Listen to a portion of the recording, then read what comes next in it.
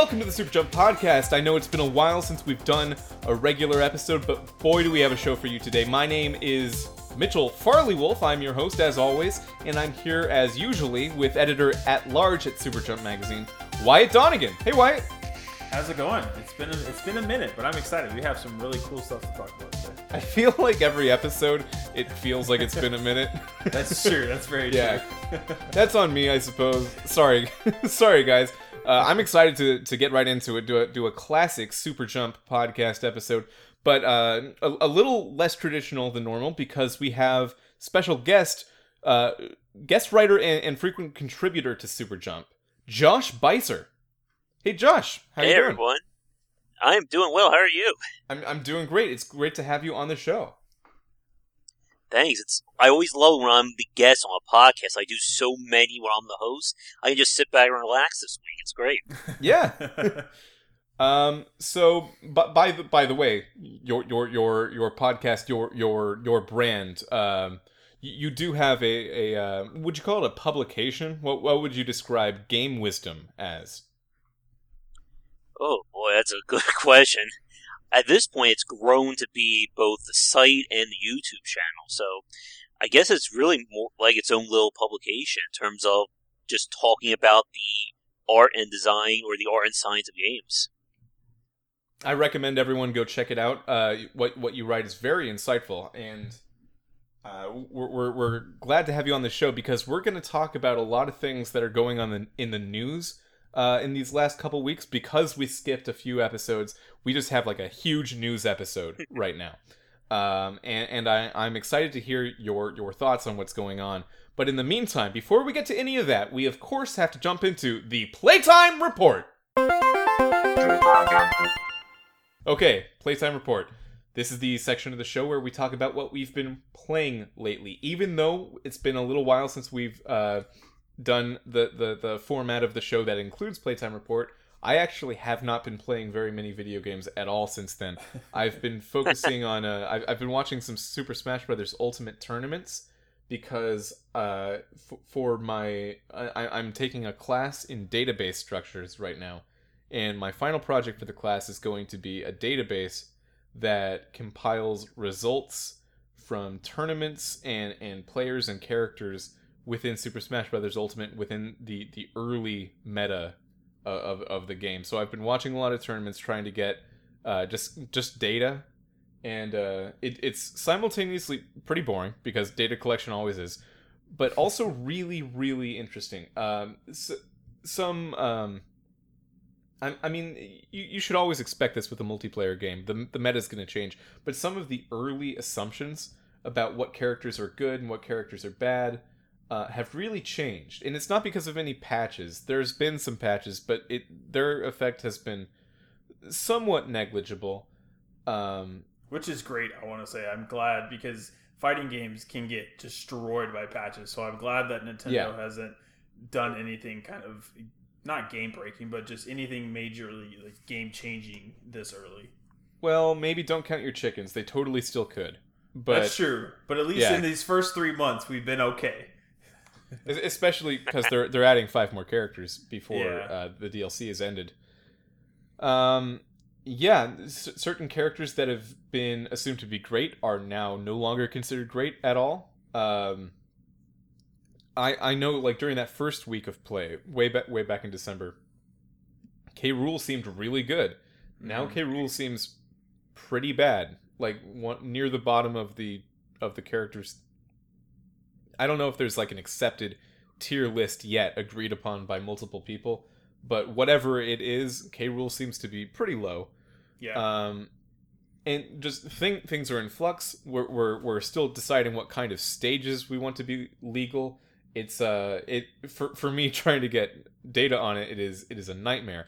But just in watching a game develop, it's really fascinating. Josh, did you get into Smash at all? I played the last ones, but I really haven't had a chance to get the latest one. I do watch like EVO from time to time, and I remember one time trying to do a tournament and realizing just how much of a difference there is between casual and competitive play. Oh, yeah. And like a 10-year-old just like whooped me, like seriously. Yeah. Like, this should be easy. That's and always all a of a wake-up sudden, call. have there been any characters that have been like blacklisted from tournaments yet, or has that not been solidified yet? That is something that the Smash community historically really doesn't want to do. And the reasoning behind it is essentially like we're going to turn off items and we're going to play on certain stages that are like quote unquote less fun than other stages. But what we really want to do is just play the game how it is. And if you ban a character, that'll kind of say like, oh well, this game is unbalanced, and they don't want to admit that about their own game. And I think there's a lot of good reasons to not admit that about your own game. The only time it's really come close to happening was briefly for a couple years, and it was undone. The character Meta Knight was banned in Brawl. But after that they decided, no, we should just, even if he's clearly the best by a large margin, we should just play with Meta Knight, because that's what Brawl is. Since then there's been no characters being banned.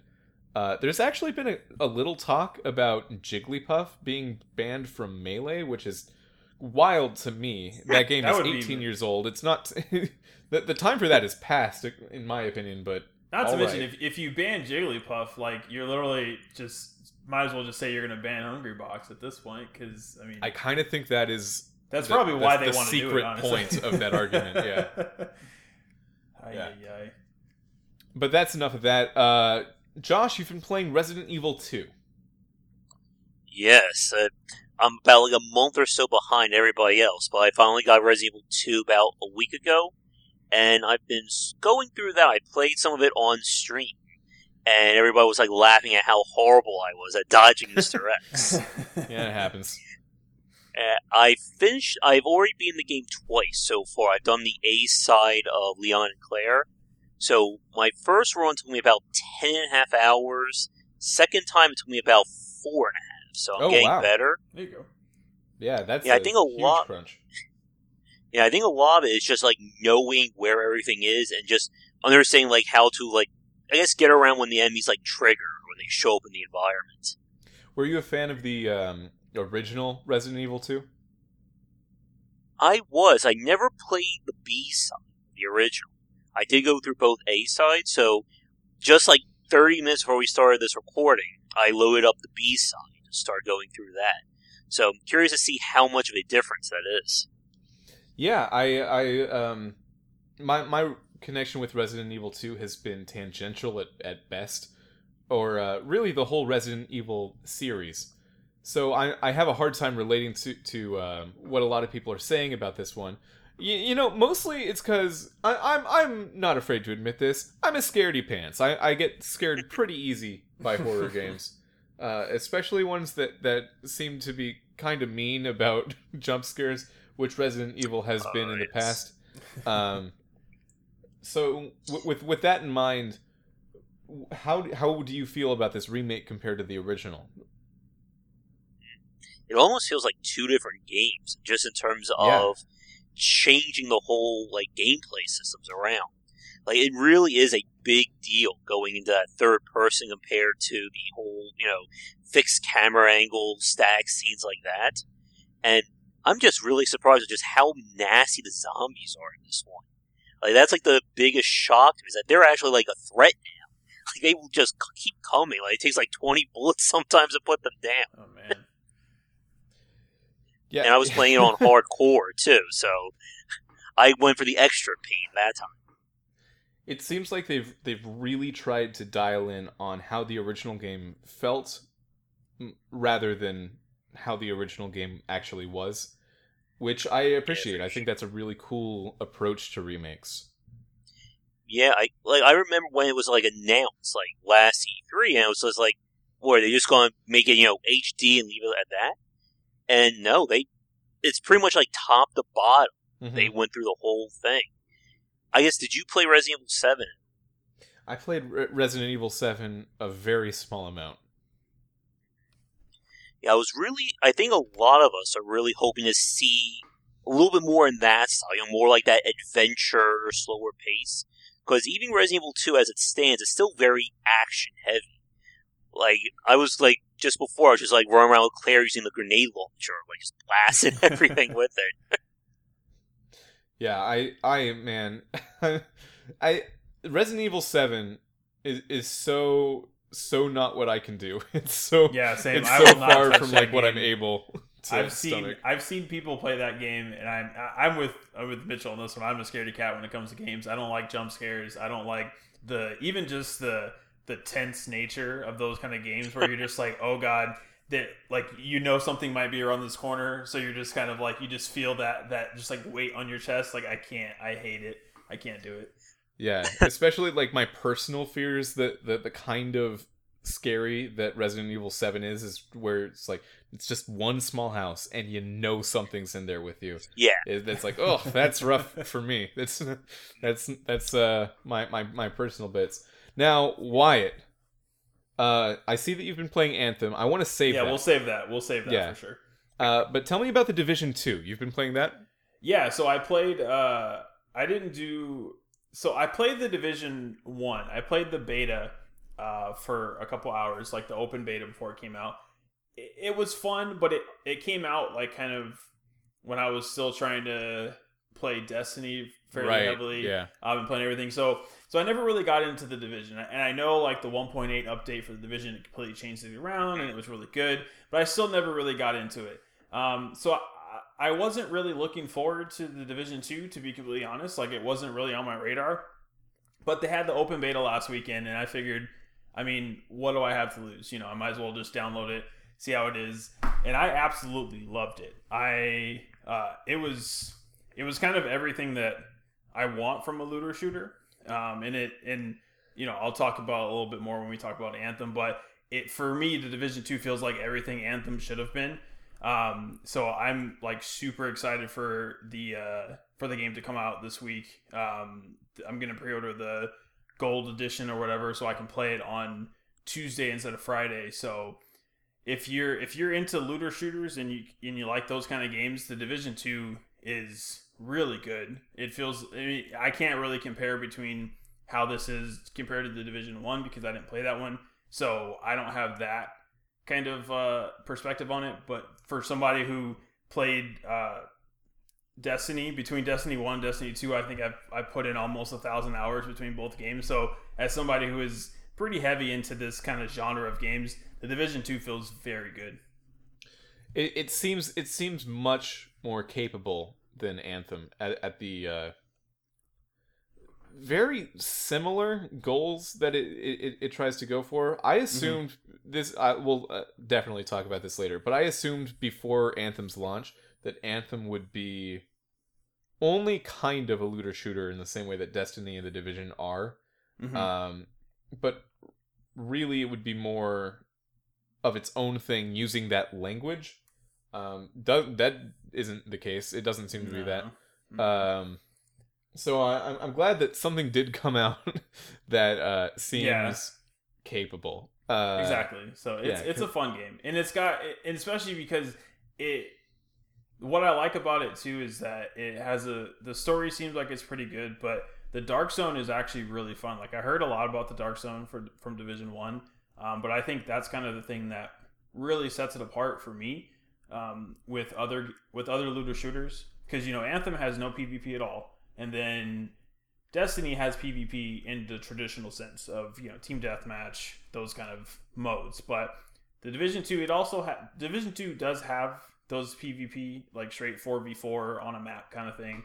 But the Dark Zone is where it kind of really shines, because it feels more like the like World of Warcraft, turning your PvP on, being in a server with a bunch of people that are trying to kill you. So it's a really cool take on it, and I haven't felt that stress playing a game in quite a while, because if you're in the Dark Zone, you get this gear that's contaminated, and the only way to remove it from the Dark Zone is you have to go to a specified area, fire up a flare into the air that will call a helicopter. So you have to fire a flare, and then it alerts the entire map. So everyone who is on the map, including people that are going to go rogue and try to kill you, they know, okay, someone's waiting here with something they want to extract. So then you have to wait like a minute and a half for the helicopter to come, and then the helicopter sits there for a minute, and then you have to go up, attach your loot to this rope that's hanging from the helicopter,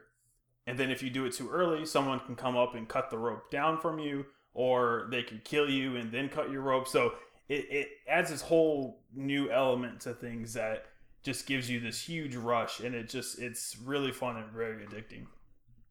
That sounds really cool. I wasn't aware of any of what the Dark Zone was, actually. Yeah, so the Dark Zones, the way it works in the traditional sense, they're everybody loads in, and everyone starts out as like a good person, like you're a good guy.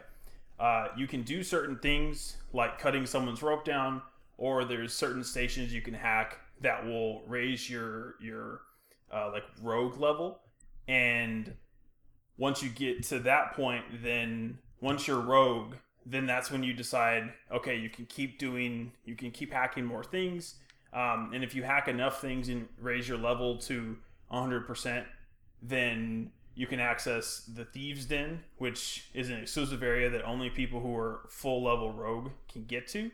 And then, but then once you go rogue, other people can kill you. So the good guys can then kill you. And then if you're rogue, you can kill someone else. And then at that point, you will have disavowed from the division altogether. And then you will show up on people's map, and then they can start to manhunt you. So it adds this whole cat and mouse dynamic of, okay, do I want to go rogue? Do I want to risk trying to find this really good loot? Or do I want to just play it normal and then hunt those rogues? So there's so many ways you can take it, and I'm almost like, I can't wait to get back in so I can just try and do everything from every angle. That sounds really cool. That is not an aspect of the Division that I've heard about or heard being talked about, really. Yeah, it's very fun. Yeah, I did that. I played Division 1 right after patch 1.08. Oh, okay. And yet, the Dark Zone was definitely the highlight. I think the only concern was that when I got to it, they were still playing with hackers and people who could, just one shot. Yeah, I heard about that. Yeah. I heard that was a huge problem with the First Division. So I hope that that's something that they fixed, because now that you say that, I do remember a lot of people talking about how, while the Dark Zone was fun, they didn't want to play because people were just hacking and it wasn't any fun at all.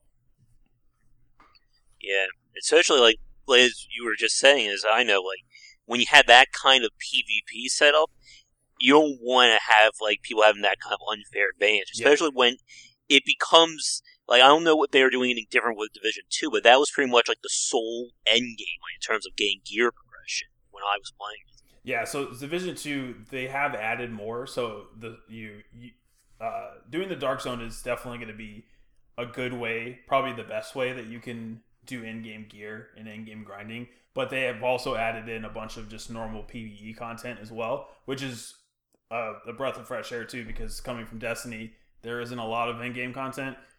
So with the Division 2, they will have the Dark Zone for you to do your in-game, and they have actual PvE in-game content that you can go through as well. So there's a little bit of something for everybody. So even if you don't want to go into the Dark Zone, you can still do your in-game grinding without doing that. Cool. So that's been the Playtime Report. Let's head into what is sure to be the bulk of the show. I'm glad we got through that faster than we usually get through Playtime Report. Let's go to the Newsy Nibble! Y'all, something is going on between Microsoft and Nintendo right now. It's currently all below the surface, except for a few things. Obviously, Minecraft came out on Nintendo Switch, but it's also come out on all these other consoles, so that's not that big of a deal. But then Hellblade: Senua's Sacrifice was announced in the most recent Nintendo Direct to get a Switch port, and that Switch port actually looks really good for the quality of Switch ports that have come out so far. Hellblade looks like one of the best, maybe. And that is a Microsoft-owned game now, because they bought Ninja Theory. So there's been some stuff. There's been some collaboration. Even Microsoft IPs from other franchises like Master Chief, Banjo-Kazooie, Marcus Phoenix, they show up in Minecraft on the Switch as character skins. So they're not against putting their more traditional IPs on Nintendo consoles. I guess they just haven't gotten around to it yet. But beyond that, there's been so many other rumors and hints going around about the collaboration between these two console runners. First, rumors.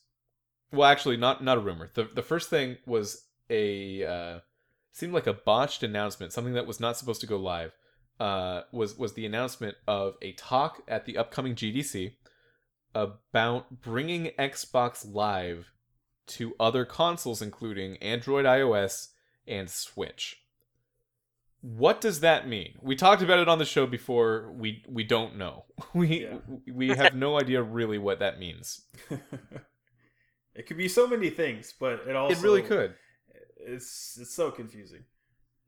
Yeah, Josh, do you have a take on that? Do you have any guesses as to what Xbox Live being on Switch means?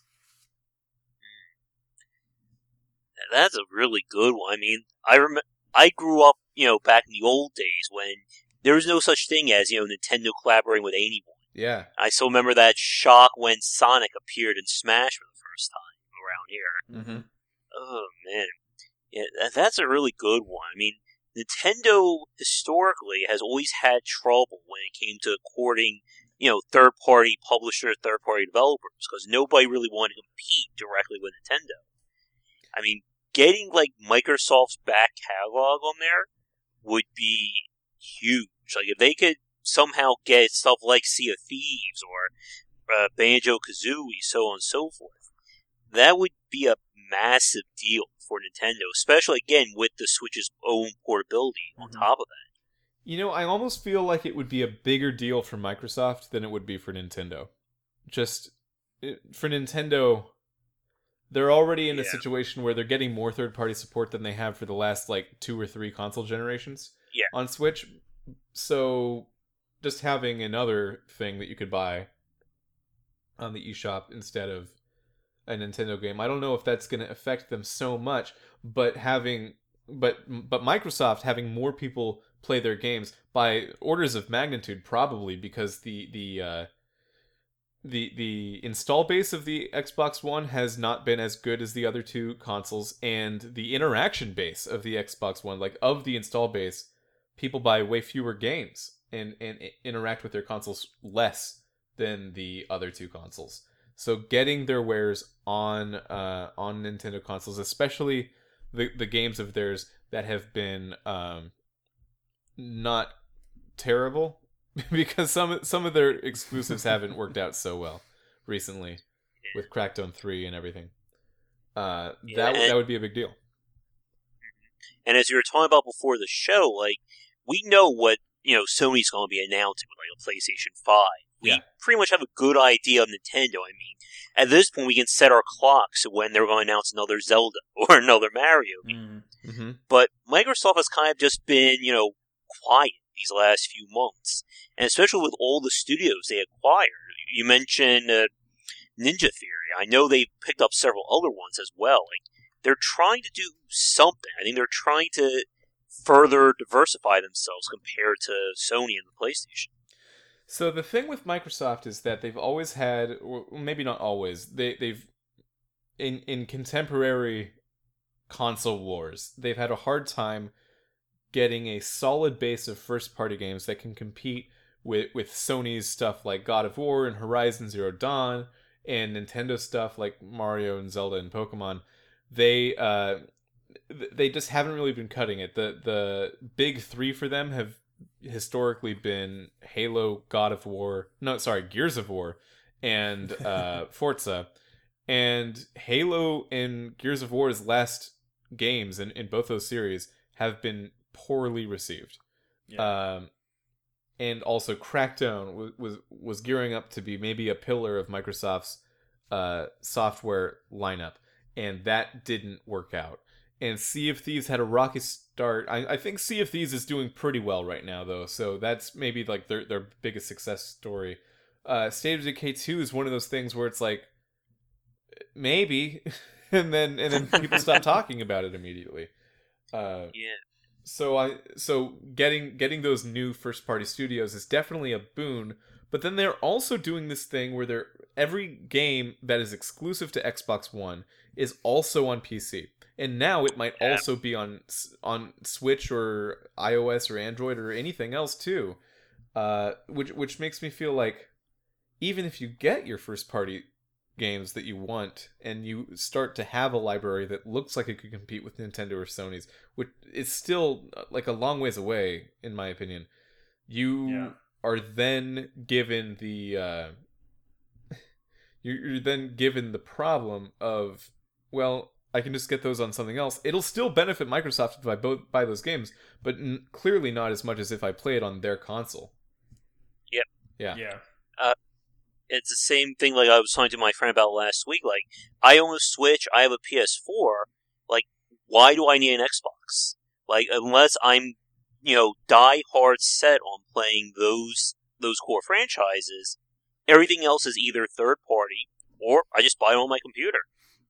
Yeah, I mean, I personally have all three. I have an Xbox One, I have a PS4, and I have a Switch, and I haven't touched my Xbox One, and other than to watch a DVD, because I have my PS4 in my office, and my Xbox is downstairs in the living room. So other than to watch it like a DVD or Blu-ray, I haven't touched my Xbox in, God, maybe like a year to actually play a game. Well, why? Huh? We'll check this out. If you had played your Xbox recently, you might notice something interesting. On the banner art, you know how the menu has that banner art on the different pages? There are Nintendo characters in there now. Is it really? Marina from Splatoon 2 and Princess Peach have both appeared on the banner art in the actual OS of the Xbox One.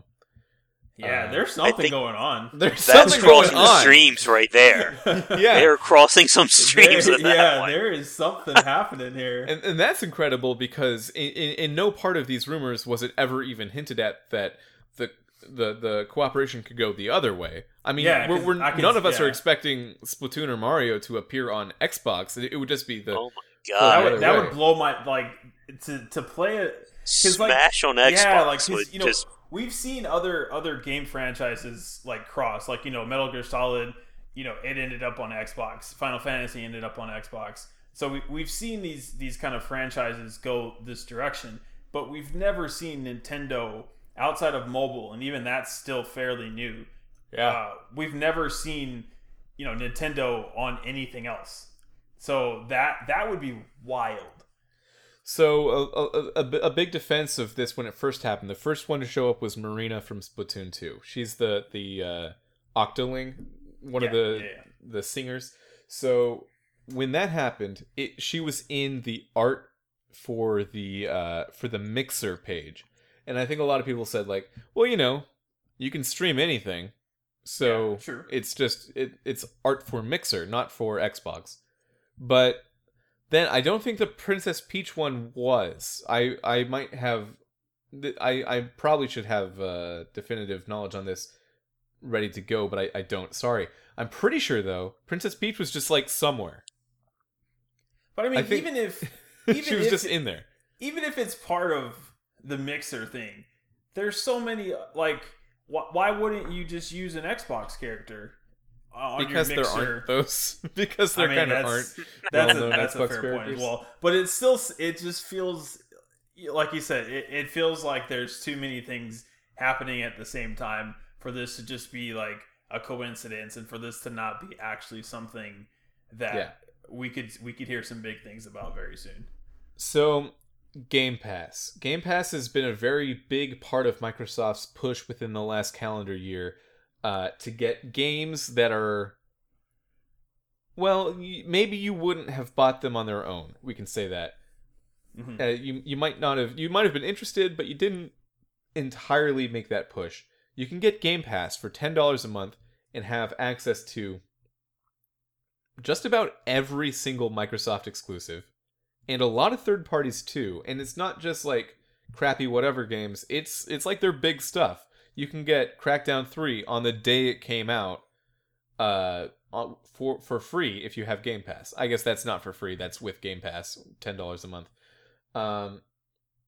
So there were some rumors going around that Game Pass was coming to Nintendo Switch. And when I said rumors, I mean like substantiated leakers that magazines and large internet publications trust. They have been talking about Game Pass coming to Switch. And to me, that doesn't make any sense. Because Game Pass is not streaming. It's just, you just download it. So the Switch would still have to have ports of all of those games in order for that to work. Otherwise, it's just the only thing that would be on Game Pass is like Minecraft and Hellblade. And maybe that's like their whole thing. You can just like, you know, the Switch extension of having Game Pass is pretty limited, but it does exist. Maybe that's what their whole thing is. But a lot of people are saying, no. In the future, Game Pass is going to be tied to Microsoft's new streaming initiative. And then Imran Kar, who is a very well-known industry insider, he came out and said, no, this whole thing about Game Pass, it's just nothing. And there's this thing that happens with rumors where it's like, I can hear 10 people say, I think it's happening. And then if I hear one person say, I don't think it's happening, I'll believe them. Yeah. I don't know how sensical it is, but it just sounds like, well, if it's not happening, it's not happening. So Game Pass, maybe not. Maybe though? What do you think? Because Game Pass, in order to turn Game Pass into streaming, that's like changing fundamentally what it is. That would be a huge undertaking. Yeah. So, yeah, like you said, I feel like it's... Unless they actually are going to like go the full 9 and say, yeah, we're going to put Game Pass on Switch and we're going to make all of these games Switch ports, but that just doesn't feel... I mean, who knows? I mean, you know, you never know what could happen with this, but it does... That one feels a little bit more dubious. Like, whatever we might have in terms of collaboration, that one I'm not completely sold on. But... Yeah, I agree.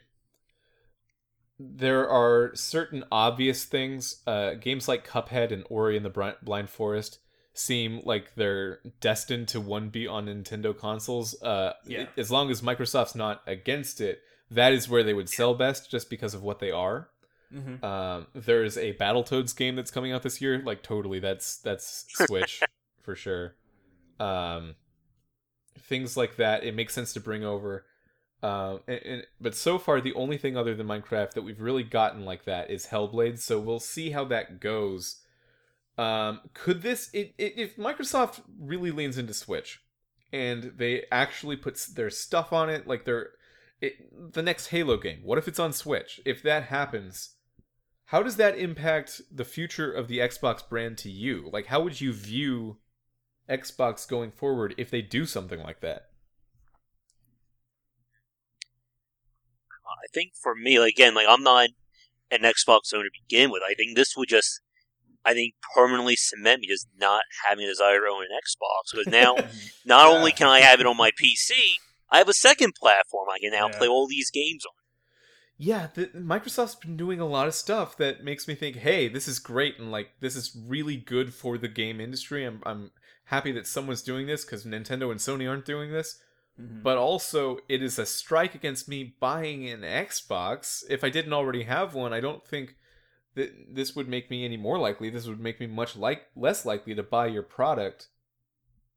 But they were already selling Xbox One X's at a loss, so maybe they only care about software sales. Like, that's what I was going to say. If this is something they do, this could be a sign that Microsoft is just like, you know what? You know, yes, we were one of the big three when it came to pure console sales for the last, you know, almost 2 decades. But it feels like maybe they're deciding to just kind of bow out of the console game and just push their software. Because like you said, you know, like Josh mentioned, like, they bought all these studios. So they've got plenty of studios to make games. And so maybe they're just going to go all in on that, and they don't care where you buy it as long as you're buying their software. It's possible it could end up like that. But that would be weird. It would be weird. Like, if that's what their future is, I would expect the next Xbox to not even be a console. Mm-hmm. I think what they're trying to what they're trying to do with this is say, no, you can get our games wherever, and we do benefit when you do that, no matter where it is. But if you want to do it in 4K, if you want to do it like the best, in the best situation possible, you got to get our thing. And man, is that not going to convince anyone? I really don't think that's worth it for most people. I heard like Red Dead 2. It looked people said like Xbox One was the best place to play it if you. By like a lot. Yeah, but it's like, is that really like? I don't feel like that's a good long-term strategy to bank on that, of people saying, of trying to tell people, okay, like, yeah, you can buy this game on PS4, but it's going to look really good over here. But then it's like, okay, but then if I buy the Xbox, I can have this one game look really nice, sure. But if I buy the PlayStation 4, I can also play this same game, albeit a little bit less pretty, but I can also play all of these other things too. So that would be a weird. That would be betting a lot on people wanting the best looking product. Yeah, I think I agree. Let's head into Anthem. Oh god, Anthem came out. So I've been playing this game with my friends. It's a fantasy critic league for video games. When games come out throughout the whole year. We've picked out some games that are upcoming, and depending on what their scores are, we get points. If a certain number of points above 70, you get like all those points, and if it's below 70, you lose points. I made a bad bet. Oh no! I made a bad bet on Anthem. I thought it was one of those things where it's just like, it's supposed to review well, it will, and it didn't. Didn't quite do it. Which I think people felt like that. It felt like it was supposed to be fine. It was like EA's big thing where it's like, no, BioWare's like not a terrible company. You know that. They've just had a rough go of it with Mass Effect Andromeda and some other stuff. We are gonna make Anthem like come out and it's gonna look and feel great and like it's supposed to look. We're not gonna get too EA about it. We know that we can't. No, that was all wrong. That was all wrong. It came out and it wasn't good. So, I would like Wyatt to explain to me, as the multiplayer esports type person of the podcast, what's wrong with Anthem? So, like, Anthem, like I said earlier, I've got 1,000 hours in the Destiny franchise, so this kind of thing felt like it would be right up my alley. And when it initially was announced, I think that was it 2017 E3, I think? Sounds right. Yeah, so when they first showed that really gorgeous looking, trailer, which, if do yourself a favor, this side note, go to YouTube, type in like Anthem E3 2017 comparison. Somebody did a comparison between what the actual game looks like versus what that original I was in I was in the audience at the Microsoft press conference when they debuted it, and it looked amazing. It looked better than anything else they had that year. Mm-hmm. And then when you actually play the game, it's it doesn't look as good. They've scaled down the number of monsters or creatures out there. The details of everything just look completely different. But so that's just something if you want to check out. But so I played this game. Thankfully, I didn't actually buy it full price. I just bought the EA Premier Access thing for $15, and it was part of it, so I could play it for the month. And at this point, I've got 30 hours into it, a little bit over 30. So I've played through the entire story. I've done all the side missions. I've played all the strongholds. I haven't hit level 30 yet, but that's only because I couldn't stomach playing the game any longer, to be completely honest. Oh wow! So this it's a game that I want to like because the gameplay is fun. I know a lot of people I've seen say the gameplay isn't fun. I think the gameplay is fun. You have your normal guns, but you're in these Iron Man suits, and you have all these different special elemental power kind of things that you can do. Like it's a fun game, but then everything else just gets in the way because like Mitchell said, while some people may not have kind of seen this as being in the same line of Destiny of being a pure looter shooter, that's what they want it to be. That's what this game is supposed to be. You're supposed to go out and grind for loot, and find better loot, and upgrade your character. But doing that is just such a chore because you've got loading screens to do everything. And I think that's honestly one of the biggest things that stops me from playing. So like, just to give you a rundown, so you boot up the game. Number one, it takes about 3 minutes for the game to boot up, and I have an SSD. So it takes the game a long time to boot up. You load into the game, they load you into Fort Tarsis, which is, if you played Mass Effect, it's basically the equivalent of your ship. It's your main hub where all the NPCs are, you can talk to, all that kind of stuff. So once you load into there, if you want to check your inventory, because this is a looter shooter, so you want to be able to see what kind of guns you have, all that kind of stuff, you have to go to the Forge. And when you click the Forge button, you have to get a loading screen. And then when you go into your inventory, you can look through, you can make your comparisons, see what you want. Once you have your loadout, you back out, you get another loading screen, you're back in Fort Tarsis. And then when you want to go load up a mission, you go up to your Javelin, you push a button, you get another loading screen.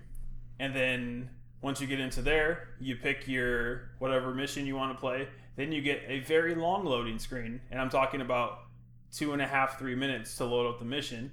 And when you're in the mission, if you've played Destiny or Division, any kind of game where you get gear drops off of enemies, you get a gun, you're like, oh, a legendary dropped or a purple dropped. You pick it up, you can quickly go to your inventory, see it, you want to equip it, you can equip it.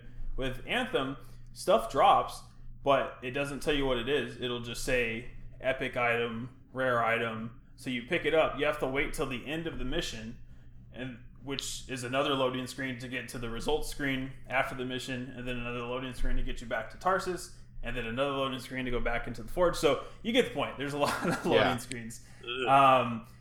So that was just a 2-3 minute description of the experience, but you're doing that over and over and over, and it's just a bore, and so for what the game wants to be, it's just not that, and it's just not great to play. Like I said, the gameplay elements itself is fine when you're inside of a mission, but everything in between, it's just not great. So there's been a couple additional problems outside of just the fundamental design of the game that have come around. That apparently there's no difference between the strongest and weakest guns in the game. That one's a bug. That seems to be a bug. Yeah, but it's been there the whole time. The fact that it's there. I don't think it's been fixed. Oh my god! Someone who's an ARPG lover. I mean, I'm waiting for Grim Dawn right now. It's coming out at the end of this month, the expansion. This all sounds like ARPG cardinal sins in my head now as you're describing this. Yeah, 100%. I mean, like Mitchell was saying with the gun. So a guy did a test. Basically, grabbed a level 1 gun and a masterwork gun, which is the equivalent of like an epic in most games, like one level below legendary, and it takes 6 shots for the masterworked level 45 weapon to kill some random ad, and it took 4 shots for the level 1 item to do it. So it turns out, like I said, they said it was a bug, but the fact that that's something that's in the game period is just a problem, and that's not even the only problem with loot, because there was this period, the Friday the game came out, the day 1 patch dropped, and they had an early access period, which actually ended up being a very bad thing for this game, because everybody rushed through the content before it even came out and was done basically. But so during that week, loot was dropping at a certain amount, and then the day 1 patch dropped, and then for about 11 hours people were getting a lot of loot. Like, they accidentally cranked up the drop rates on everything. But people loved it, because it went from basically getting no loot to getting a good amount of loot like you would for a looter shooter. But then BioWare pulled that back and put it back to the slow loot. Did you almost call them Riot just now? I almost did, yeah. Well, actually, no. I almost said Respawn because I've been thinking about Apex. Oh, okay. So I almost said Respawn. Yeah, fair. But yeah. So like I said, like Josh said, every action RPG Cardinal Sin, they've basically done it. They don't let you look at your inventory. There's loading screens for everything. Loot doesn't drop. When you're in the free play, which is kind of like the open roam area that you can do, like patrols from Destiny, just walking around in Division. There's no waypoint markers. You can't ping anything. It only puts 4 people in this gigantic thing. There's world events, but there's nothing that tells you that a world event is happening. The only way to pull up your map is by pushing a button, and you have to stop running to pull it up. And then even on the map, it doesn't show you if a world event's happening. You just kind of have to walk around and hope you run into one. So it's just, there's a lot of just fundamental game system problems with this game that it's just, it's insane. It's mind-blowing. So this was in most people are saying, yeah, it was 6 years in development. A lot of people are saying, maybe I shouldn't say most people. I'm seeing this around. EA pushed it out too soon. A lot of the blame's going to EA. BioWare is maybe a little protected by the zeitgeist of how we're talking about this. Mm-hmm. They're saying it was in development for 6 years, but EA pushed it out too soon. I don't know if that's fair. I don't know if you can have something in development for 6 years and it be too soon.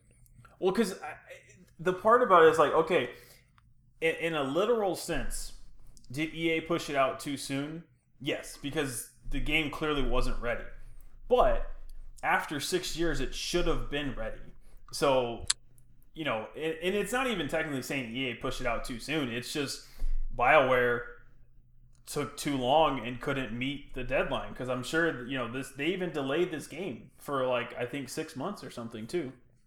So the fact that it's at this point, it's just it honestly, like we've kind of talked about in the past, in our in the Super Jump Discord, I'm afraid for BioWare.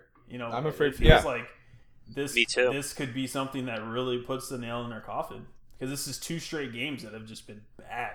So Dragon Quest 4 is announced. Not Dragon Quest. Sorry, Dragon Age. Dragon Age 4 is announced from BioWare. If that's bad, then they'll have done Mass Effect, a new IP, and then Dragon Age poorly all in a row. But that to me sounds like a studio closing there. It sounds rough, but it's also... BioWare is the thing I think EA is most proud of, despite all of that.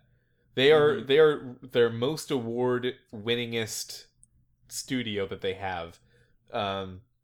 They're really viewed with a lot of prestige, no matter what their current output is. Never mind. That's getting into a whole other thing. EA, like Sony, is not doing a conference at E3 this year. This was just announced. They are still doing some streams, but it's going to be a lot of gameplay stuff. Some announcements for sure, but not their usual version of the same kind of press conferences that Microsoft and Ubisoft and all those people put out traditionally. What's going on? Because Respawn just put out a really good game that everyone really liked, but at the same time they might lose Star Wars as a license because they've just been footsing around with it too much, and they might lose BioWare as a studio because of something going on with the management over there. How are they? Are they kept afloat entirely by their sports stuff right now? And if so, is that fine? It's the sports stuff, and even at the same, even though they might be being kept afloat by the sports stuff, even the sports stuff is not necessarily performing super well. Because I have one of my close friends is a really big Madden player, and even he's not super excited about the state of that game. So EA, it just feels like they need something really big. Apex Legends has been massive, and I think that's something that as long as EA doesn't encroach too much and do the typical EA thing with it, I think that's something that might kind of keep them afloat. But they need something else. For what reason would you assume EA wouldn't, though? That's where I am. That's honestly, because I like Apex. I'm hoping. I'm just like, yeah, I hope so too. And because it's a free play game, and because I don't know how you can EA. I guess you could release a character that's completely tied to that you could only buy with real money that turns out to be like an OP broken character. So that could be it. But then at the same time, even the abilities in Apex, like even if a person had broken abilities, it's still a shooter. So I'm just hoping that the fact that it's a shooter, that it would be a little bit harder to mess up. But EA is going to EA, so I guess they could probably do it if they really put their hearts to it. EA is gonna EA. I think that's the takeaway from that news section. Next, Josh, are you familiar with this? There's a kind of niche Japanese role-playing game series called Pocket Monsters. No, I've never heard of it before. Sam, what is this? What is it about? Well, they had a big week last week when they put out trailers for 2 different Pokemon movies that are coming up before the end of the year. Two of them in 1 year. They will be the 22nd and 23rd Pokemon movie, respectively. But outside of that, new Switch games were announced. This is finally Generation 8, which has been held up in high anticipation for a long time, because Generation 8 is the generation of Pokemon that, for the first time, will debut on a home console. They are Pokemon Sword and Pokemon Shield. We've had Pokemon RPGs on home consoles before. Pokemon Colosseum and XD on GameCube, and Pokemon Let's Go Pikachu and Eevee on Switch just last year, but this is the first time it's a full new one. This is the big focus of the Pokemon brand for the next 3 or 4 years, because that's what a generation does. It really refocuses their entire thing on... It's been Alola from Generation 7 for a while. Now it's going to be Galar, or the Galar region from Sword and Shield for a while. And they certainly exist. These games are gonna come out, and nothing can take that away from them. I recorded a mid jump about this reveal with Jeff Onan last week, so I don't want to spend too much time on this, because we did really talk about it. But I want to hear your guys' opinions. The people have heard mine. What did you think of the Pokemon Sword and Shield announcement? Do you want me to go first? Yeah, go for it. Okay. I think the fact that it's going to be on the main platform is going to be a big deal. Because, Nintendo fans, we've been wondering what they're going to do with a lot of their handheld franchises now that the Switch kind of occupies that role. Yeah, that's true. I think it's going to be a pretty big deal in that regard. For me personally, Pokemon franchise, I think, is the one Nintendo franchise that just never really hooked me as much as the other ones. Maybe it came out, maybe I was just a little too old for it at the time or whatever, but that's the one that just never managed to grab me, which is weird because I love Shin Megami Tensei, Persona, those kinds of games. But of course, I know I am in the minority there. There are a lot of Pokemon fans. Well, Pokemon is just very different from the other Nintendo IP. Because it's not made by Nintendo. So, there's kind of a through line in design and feel, from Mario to Zelda to Metroid to Donkey Kong, that kind of feel, there's a vibe here. And that does not extend to Pokemon. It's its own thing. It's in Smash Bros. And it in that first game, it definitely felt like the odd one out in terms of franchises that were represented. Mm-hmm. It's a Nintendo thing, but it's also, kind of not. And I think it'll be a big deal that it's on Switch because I mean, just the sales are going to be crazy. But Oh, yeah. Based on what we've seen, I don't know if it looks that much like it's a big HD.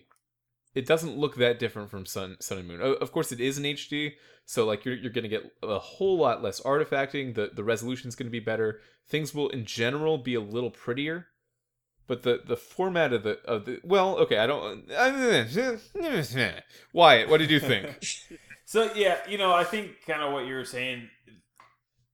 I think the fact that it basically looks like a Switchified version of Sun and Moon, that's kind of why I am less excited about this than I would have, because it might have been wishful thinking on my part, but I was really hoping that this Generation 8 was going to really lean into the Switch's capabilities and give us something like Breath of the Wild. Because, with Pokemon Let's Go, they did the thing where you can see the Pokemon like in the open world, which I thought was really cool. It looked kind of funny because whereas, these Pokemon are actually varying in size and all that kind of stuff. Everything was kind of the same size for the most part. There were some smaller ones, but everything was kind of the same size. The map basically was the same as what we've played since, Pokemon, the first generation of Pokemon, but they just put them in the open world. But I was really hoping that we were going to get a Breath of the Wild level game, open world, seeing these huge monsters, like big lush environments, all that kind of stuff. Like that's what I was really hoping for from this franchise, because I think Pokemon, out of every Nintendo, I mean, like we said, it's not technically Nintendo, but out of every of Nintendo's kind of tent poles, Pokemon feels like it would do the best with an open world game, because it kind of is sort of open world in a sense. So I was just really hoping for that. So I was kind of bummed to see that it basically is just Sun and Moon, but just really HD. I mean, it's going to look nice and crisp and everything, but it's going to be the same Pokemon that we've been playing for 20 years, Yeah. So totally. I'm a little bit bummed about it. Like I'll probably play it because it seems cool, but I may even not. I don't know. I always try to play Pokemon games, but I never really. I played the original ones a lot, like the first two generations, but after that, I've kind of fallen off quite a bit. But I might try this one because it's on the Switch. But I'm really just hoping one day that we get a full blown, just massive Pokemon game. Yeah. There's that. I think I'm the I'm sorry. You go ahead. I was going to say, I think I'm the same way about that. Like, they all just seem very similar to me. Like, I played them on and off. I think I bought Sun and Moon. I think was that the last one or the one before that? Well, that was the last main one. Okay. Yeah. I did buy that one, and I just thought I was doing the same thing before. So I think I'm with Wyatt that I would love to see them go big, Like, again, like, going from, like, Ocarina or even Skyward Sword to Breath of the Wild. It's just amazing. Yeah. And if there's any franchise that we haven't seen, like from Nintendo or even Nintendo adjacent, take that massive leap yet, it would probably be Pokemon. I think that's true. We've in Generation 6, that's X and Y, we got the jump from sprites on the DS to 3D models on the 3DS. That felt big at the time. But the game itself, it's like, yeah, it's in 3D, but it's not like a different thing. And really, the series is a very gradual upward trajectory in technology. Like that's what it is. And there's I'm actually excited for the game. I should note for those who don't know, like I'm a huge Pokemon fan. I'm really big, and I in Pokemon, and I will get this game. I will probably enjoy it a fair bit. But it's hard to not think about the opportunity cost of like not doing something bigger, not doing something that really could have felt like a huge departure or advancement or anything. Because like they have a wide shot in the beginning of that trailer of the Scottish countryside of Galar, and there's like some mountains in the back, and those mountains are like sprites in front of a skybox. And that's that feels exactly, I think that is literally what they did in Sun and Moon. And on a 3DS, that almost was better because the resolution was so much worse that you're like, is that a sprite in front of the skybox? Like, how does that... Oh, okay. It's 3DS, it is what it is. Yeah. I think, like, that's my thing, because, this is the first Pokemon game. Like you said, not only is it the first game that's going to be on the Switch, but it's the first Pokemon game that's going to be on a home console. So it just felt like I really just wanted them to just go, go ham. Just, like, really just go for it. Like, if this is going to be your first, main console game, make it feel like that, Like, make us do something a little bit different. But, I guess it's Pokemon, like, the Pokemon diehards are going to love it. It's going to sell a lot. So they're going to have a hit on their hands, I think, no matter what. But it just kind of, like I said, I'm just a little bit bummed just because it's like, okay, like you said, it's going to be the next, like, 2 to 3 years for this generation. So the next Generation 9 won't be for a while. So it's like, okay, are they going to give us another one of these same ones? Or are they really going to go for it? So it's just going to be very interesting to watch for sure. Pokemon almost feels a little bit like if the Sonic franchise was at a resting, like, acceptable level rather than a resting kind of bad level. And like Sonic is like, this Mario game came out, but like that's great, but we have Sonic Forces coming out, so get ready for that. And it always feels like, no, Sonic, don't you're not comparing yourself to the right person here. And with Pokemon, it feels like, well, this is the big Nintendo launch of the year, and it will be. Pokemon Sword and Shield will be the biggest Nintendo launch of this year, despite the fact that an Animal Crossing is coming out. The first home console, Fire Emblem, in a really long time is coming out. Luigi's Mansion 3, Mario Maker 2, some Platinum stuff. Like, lots of stuff is coming from Nintendo this year. This will be the biggest thing, and it is, like, by far the cheapest looking of them. And I just wonder why, because, like, Pokemon is the #1 grossing media franchise, period, of all things. It's bigger than Star Wars. It's bigger than Marvel. It's bigger than Mario. It's bigger than, like, of all of the things, in how much money it takes in. And the games still look like this. And it's not, I'm not going to call them ugly or cheap, or, I mean, cheaper maybe, but not cheap in and of itself. But, like, why do they look like that? Like, why? The trailers themselves, later on this year, there will be trailers coming out with, like, I'm sure we're going to introduce, like, 10 of the new Pokemon at a time, and you'll look at some new designs. When those trailers come out, just watch for, like, key art splashed in front of a white background, and then just the name of the Pokemon underneath, and then some gameplay footage of them doing the move cut in battle or something like that. Yeah. That is exactly what it'll be. Like, the marketing budget is way off. The development budget is so strange. They brought in Monolith Soft to work on Breath of the Wild because they have an experience with bringing big open worlds to small budgeted games. And Monolith Soft did a lot to help out with Breath of the Wild, apparently. I'd love them to bring Monolith Soft into Game Freak offices and just say, hey, we're not going to make it look like a Xenoblade game. We're not going to make it feel like a Xenoblade game. It's still all just you. But, like, if you need our help to make it feel bigger, we can do that. That is what I would like to happen. I would really like that to happen. I mean, because even if it's not going to get to the point where it's like, like, it's probably true that Pokemon will never get something that is like a Breath of the Wild level scale, of where it's just anything you see you can do, all that kind of stuff. But if they just did something to just make it feel different and make it feel just a little bit more grand, I think that would go, like, a long way. I think it would. We can't talk about that much more. If you want to hear me talk about Pokemon more, head to that mid-jump we recorded last week. It should be the immediately previous episode in our RSS feed. So, 2 more smaller bits of news before we go. Super Smash Bros. Melee won't be at EVO 2019. The EVO Twitter account is how they announce which games are going to be at the show. and I think they did it in a pretty.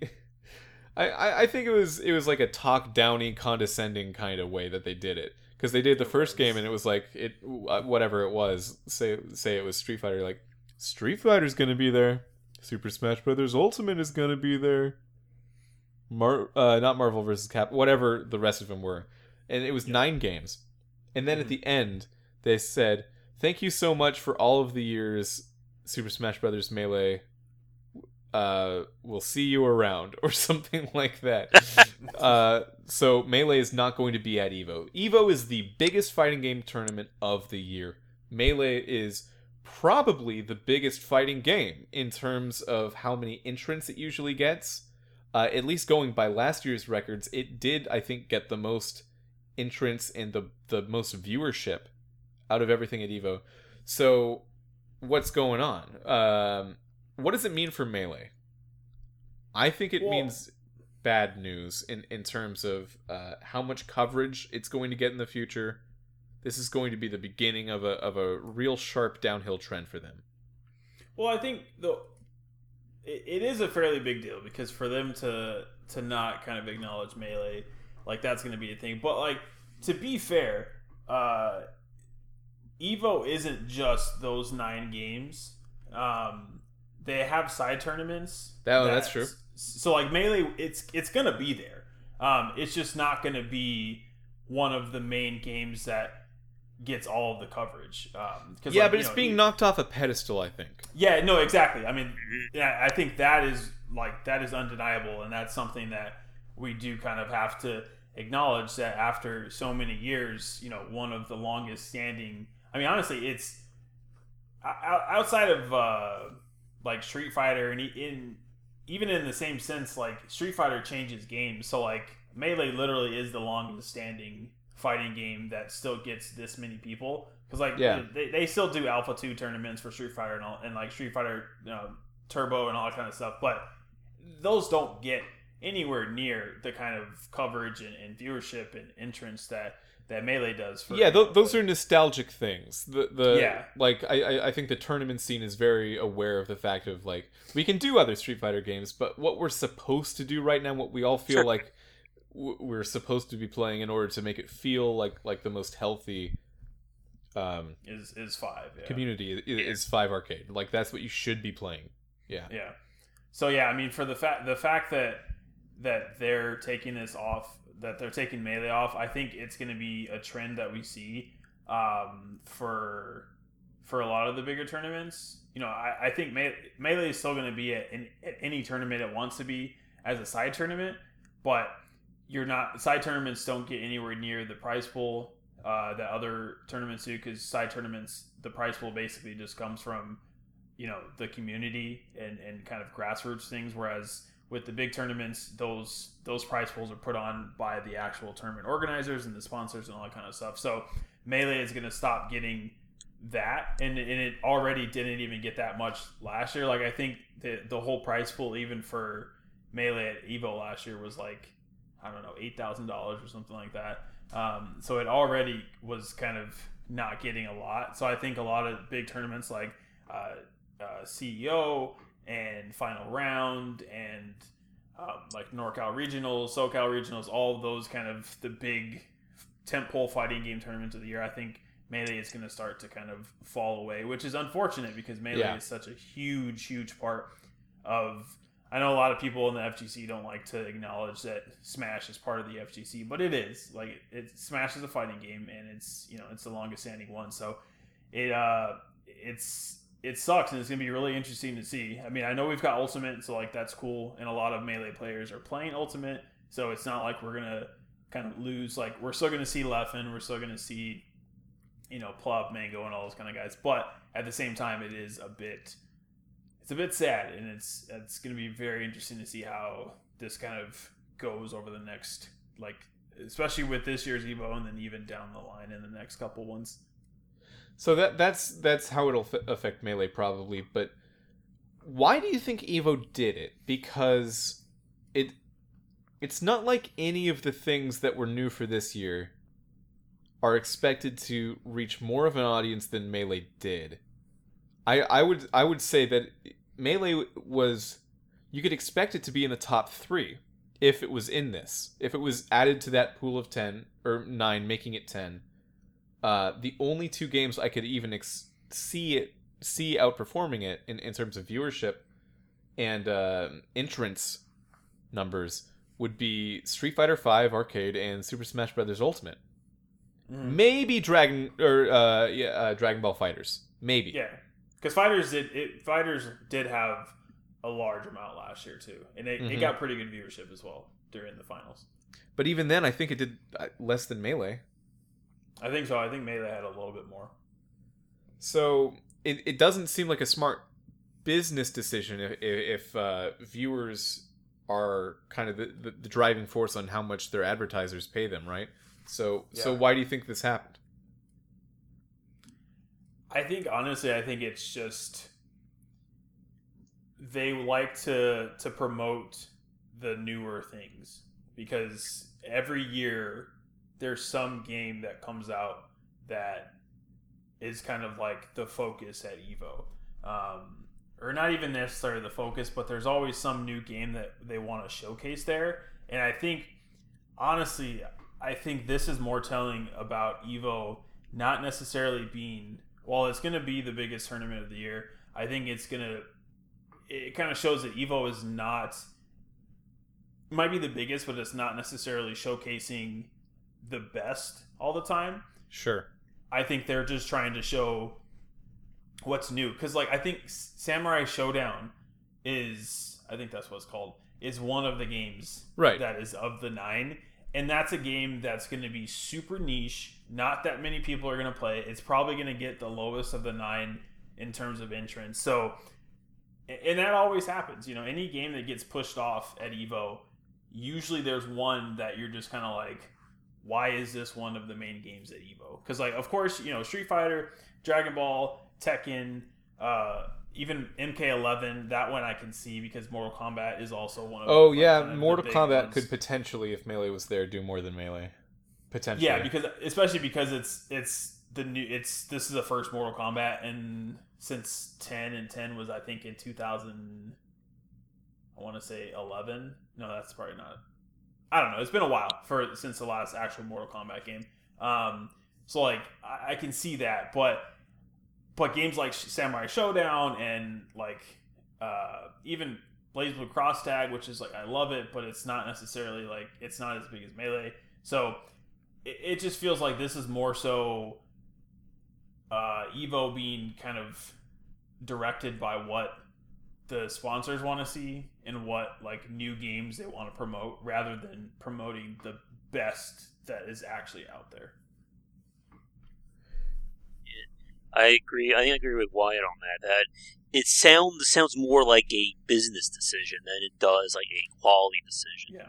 Because again, Melee has been in there for so long that it has become kind of a fixture for EVO. Mm-hmm. And I've talked about this before on my own podcast, that when it comes to these esports, when the big tournaments stop calling, that can easily kill or just drastically reduce just what it means to play these games at a professional level. And it does sound like they're trying to, again, court the quote-unquote, the new hotness, with Ultimate being out this year, or I'm sorry, late last year. Yep. The only thing that makes me wonder if that's exactly what's happening is that this same thing happened before. Melee returned to being an EVO in 2013 after a couple of years of the community being less known. But in 2012, the Super Smash Bros. Documentary came out that inspired a lot of people to start playing again. I did at the time. I was in college, and that was all of my friends got really hyped on that documentary. And then 2013, it came to EVO, and it's just been there every year. In late 2014, so I guess the first EVO that would have been affected by this is 15. In late 2014, Super Smash Bros. For Wii U came out. So the same thing happened, and Nintendo maybe wanted to focus more on Wii U. I mean, of course they probably did, but Melee was allowed in the tournaments, and it ran concurrently with Super Smash Bros. For Wii U the whole time. Ultimate is a lot more liked than Wii U ever was. I think we, as a community, think Ultimate is probably just a better, more competitive game for tournaments in general. Mm. But is it so much so that is the reason that Melee can't coexist with it anymore? Like Wyatt, you were saying Mango and Armada are still going to be there. They're going to be playing Ultimate. I don't know about that, man. Mango won't be in the top 8. Mango probably was a bad example. I'll give you that. Either of them really. Armada, Leffen, like they didn't get top 8 at Genesis. They're probably not going to get top 8 at like a big Ultimate tournament. They don't exactly come from the same cloth as like the best Ultimate players right now that were people that were active throughout Brawl and then also Smash 4. Mm-hmm. So like, I don't know. I think not having Melee there does take away a lot of the most famous esports players' reason for being there, reason for being on camera at Evo. Yeah. So, like not having Melee there, in exchange for having this new up and coming game that is probably exciting at the time, is something I can get behind, but it's at a huge cost of personality. You are losing. You're losing Mango. People love Mango, and he won't be a talking point this year. Yep. And I don't know if those new games are worth it. Maybe Nintendo just decided, well, for Ultimate, we're going to try a lot harder to push it than we did for Wii U. Maybe it's a change of mind for them, so like they would only sponsor the tournament if Melee wasn't there. Possible. I think it's a little sad just in general for old games, because if you want esports to be taken seriously on the level of like an Olympic sport, or like at least a league sport like football or baseball, right? That's kind of the dream, that people turn on their TVs and that they watch esports kind of at the same level as they would soccer, and it's happening a little already, but it's clearly not there yet. If you can't have old games, I don't know if we can ever get there, because if we can't support old games as much as we support newer games, that kind of lets people know, like, yeah, you can be good at this for right now, but this game won't even exist in 5 years. So don't try to get too invested in trying really hard at like making it your career.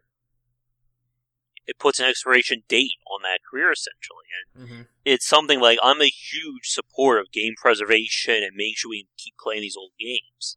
And it's something I've been thinking about really hard these last few months. Like, I do presentations at libraries where lots of kids are starting to play Fortnite, and they're trying to start doing more with video games like that. And it's always in the back of my mind, like, all these people who are jumping on these esports, like, what happens if the major tournaments don't cover them anymore? Well, the developers stop supporting them. There are a lot of lives and obviously a lot of careers that can come out of this, and they can just be gone, as quickly as possible. Well, one reason I always liked Melee being where it was is that developers did stop supporting it, and in that case it turned out that it was fine. Like, Nintendo doesn't care about Melee at all, and they haven't since like a couple years after it came out. But people have copies of the game, they have GameCubes, they cart around CRT TVs like in the back of their cars for no reason, apparently. I did it for a couple of years in college, and I looked like a crazy person. Like, hey, Mitchell, why don't you have your second row in your car? Like, why are the seats down? Well, if the seats are up, I can't fit my giant 1980s television that I keep in there for some reason. Yeah, like, people rose to the occasion of making that game work despite no developer sponsorships, despite no ongoing patches or rebalancing or anything after the game initially launched after its first day. And it worked. And I think if you ever are going to see esports at the Olympics, it'll have to be a game that can't change. It'll have to be a game that, like, if it does have developer support, that might not even be good. That might not be 100% okay, because the rules could be subject to change at any time. Wyatt, I remember you telling me about a Fortnite tournament in which the Infinity Blade, right? Yep. Yeah, the day a tournament started, yeah. The day the tournament happened, Epic patched in this incredibly OP sword that just changed the entire meta of the tournament. The tournament players couldn't, like, access a previous build of the game. They had to play with this blade, and that, like, that changed everything. Yeah. And even small things, like, that's an extreme example, but even just small, like, well, now Jigglypuff's going to be, like, slightly worse. That changes everything, too. Yeah, exactly. I mean, because even in like Dota, they've done things where in most games, Fortnite being one of the major exceptions, most games do if like a patch comes out like the week before, like say a tournament is coming up, like say if a tournament was today, if a patch dropped on Tuesday, most esports, like even Smash did this with Genesis where a patch dropped, they'll play on a different, like an older version of the game. Like Dota does this now after people started, because Dota was doing the same thing where Valve was dropping patches like 3 days before a tournament, and the people were after like adjusting to drastically different metas basically on the fly.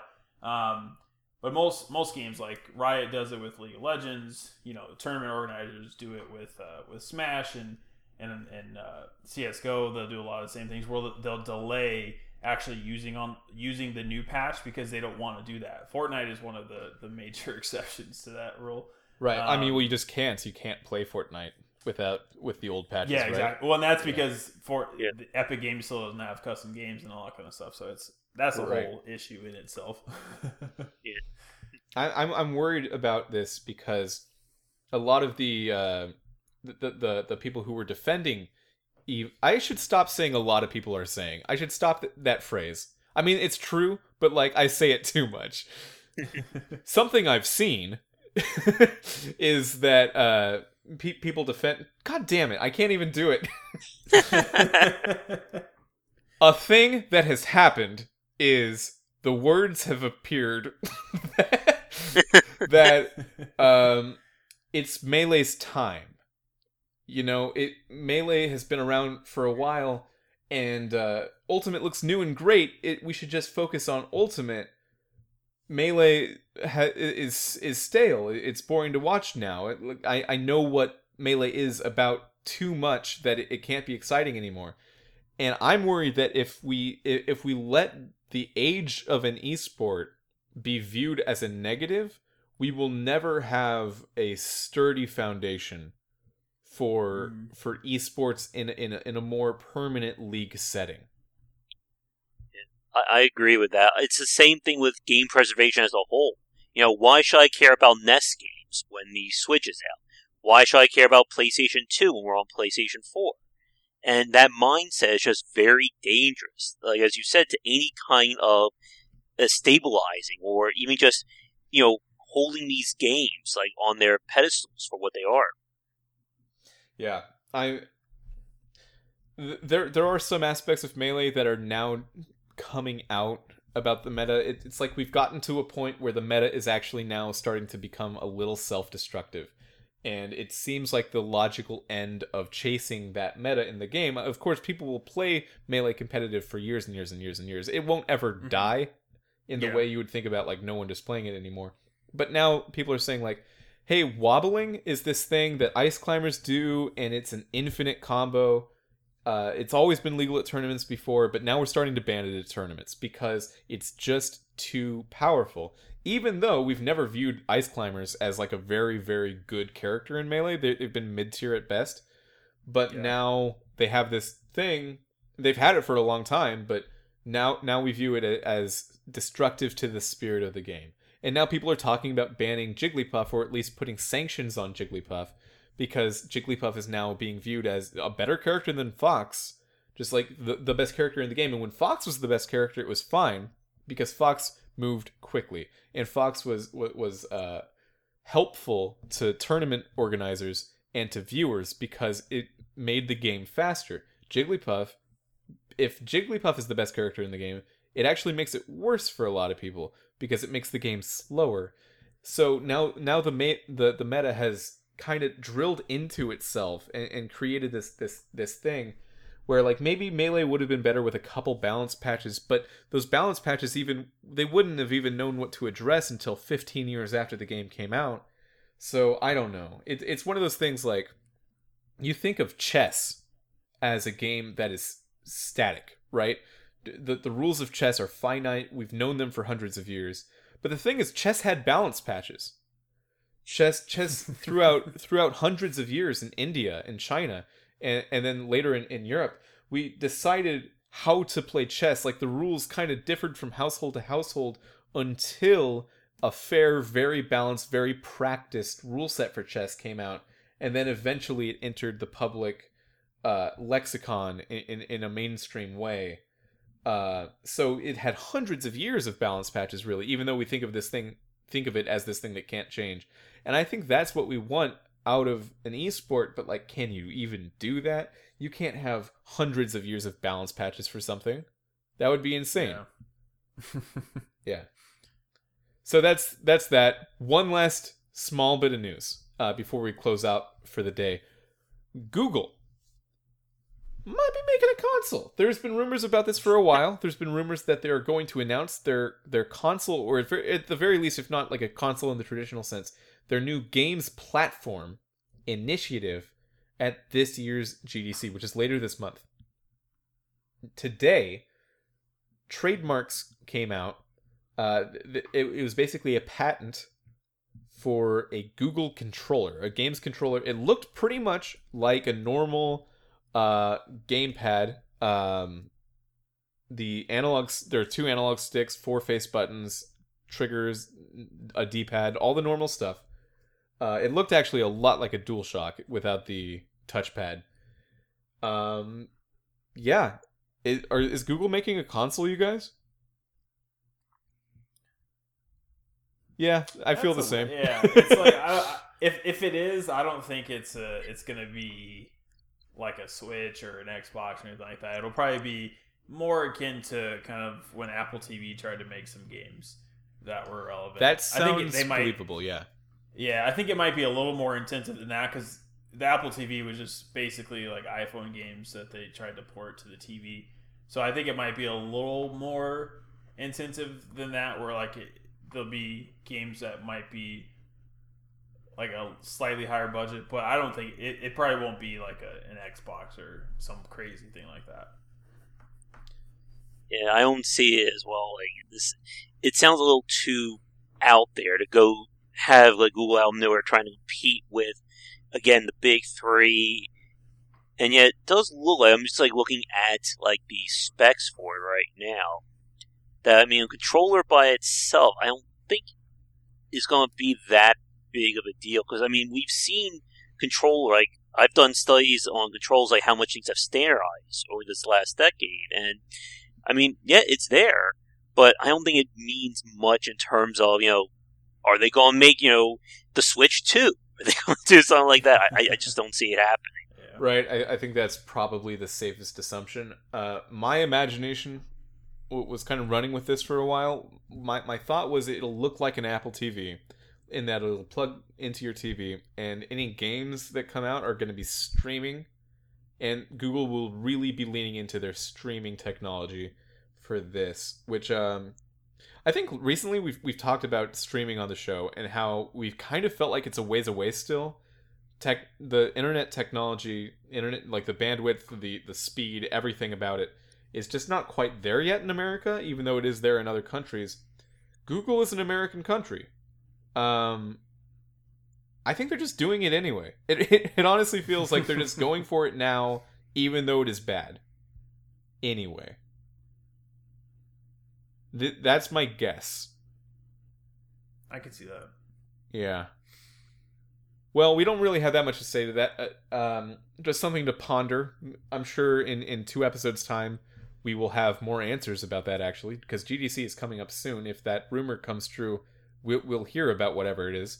In the meantime, thank you so much for listening. You can write to us at podcast@superjumpmagazine.com. you might be read on the show. If you ask us a question or a comment, we'll I mean, it'll be up to if you're nice to us or not, is usually our practice, but that's podcast@superjumpmagazine.com if you want to send an email. Let's head into our after-school activities.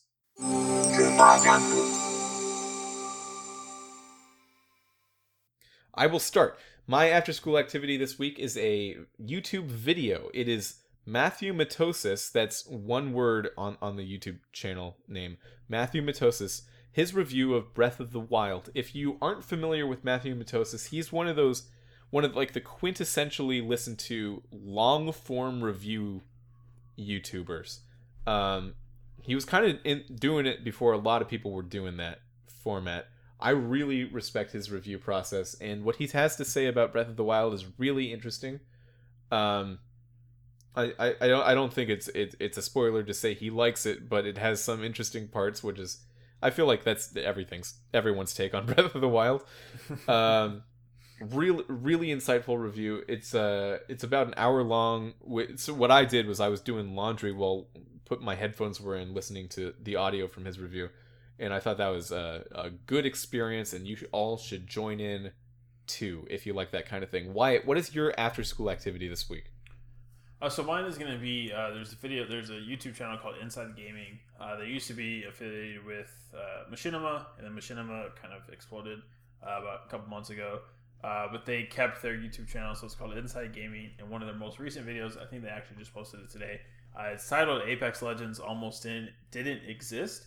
And they basically go into a really interesting look at Respawn Entertainment and kind of the ups and downs that they've went through with making the original Titanfall and Titanfall 2, and then kind of how they turned Titanfall 3 into what is Apex Legends, and it's this huge, massive runaway success. So it's a really cool just look, it's only about 15 minutes long, so it's not super long, but it's a cool just deep dive into Respawn Entertainment and kind of the barriers and obstacles that they had to go through to get to the point where they are today. Cool. And Josh, why don't you tell us about your after-school activity? All right, my activity is I get to plug my own channel. I have, besides writing about video games and talking about them on a day-to-day basis, I have my own channel, titled Game Wisdom, where I post all matter of game design videos. I've been getting more abstract art with my thumbnails these last few months. I figure the best way to say it is just do something completely weird. So that's what I've been focusing on. I have a thumbnail of, I think, one of the characters from Assassin's Creed doing like the Assassin's Dive on Cuphead to try to explain game design. And the next one I'm working on, I'm going to combine Resident Evil 2 with the Brady Bunch to talk about enemy design in that franchise. Cool. And yeah, I do live shows. I even have a live show every Sunday around like 3:34. And yeah, pretty much if you're interested in game design topics, that's pretty much what I do day to day. Cool. That is Game-Wisdom, right?